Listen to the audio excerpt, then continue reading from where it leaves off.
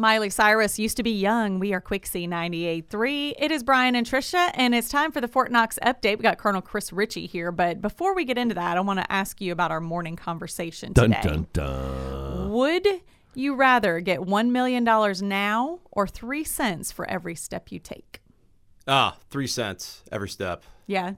Absolutely. Do you know how many steps you take on average? I mean, I'm guessing about 10,000 a day. Okay. And then I can, sign up for a marathon, good for the health. Yeah. And then I'm making money. Yes, well, and what about exactly. if you're doing PT or something? Exactly. Yeah. I'd take it. Yeah. I mean, there's a little bit of life health that goes along with it. Plus, I'm getting paid. Yes. And there's no cap. If you just say, like, you know what, I want to walk 50,000 steps a day, then great, So we've got this up on Facebook, and 68% of people are taking the $1 million now. Only 32% of people are doing 3 cents for every step. It's just lazy. Maybe they're sedentary. Maybe. I mean, I'm just thinking you get paid. That's like motivation to walk more. Plus, how are you recording it? I'm thinking of all these ways I could cheat it. Okay, well, here, Matt English does middays with us. He says it depends. Will you be watching me every step I take, every move I make, every breath I take? We'll be watching you.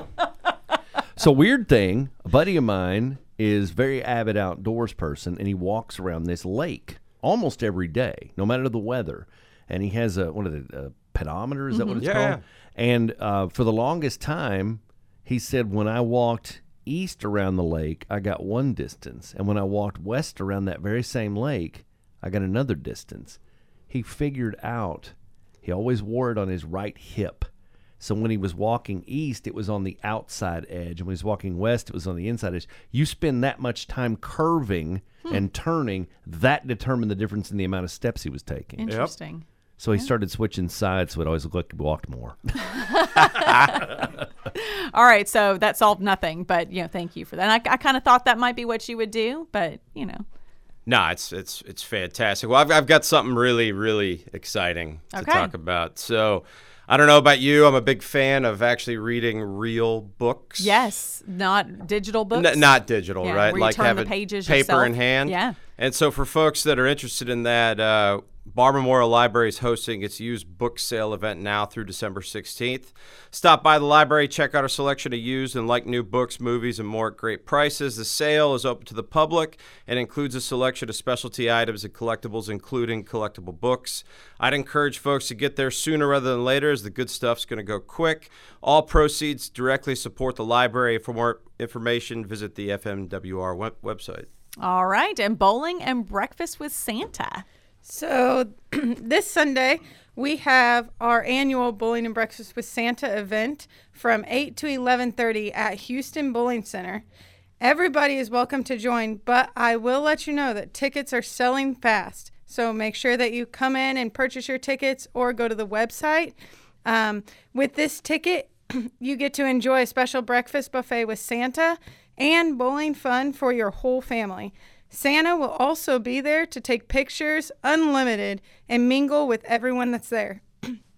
The cost is $12 per person, and like I said, these tickets are selling out extremely fast. So to reserve that ticket, or for more information, make sure you visit knox.armymwr.com. All right. Thanks, Danielle Gilles. And now the first Lights Festival and Christmas tree lighting ceremony. I mean, but before that, I just got to talk about bowling for a second. Yeah. I mean, our bowling alley's awesome. But it is. It's off limits for me now. Judith and I, we went bowling on Saturday. Yeah. We played 3 games. She's never beat me at bowling before.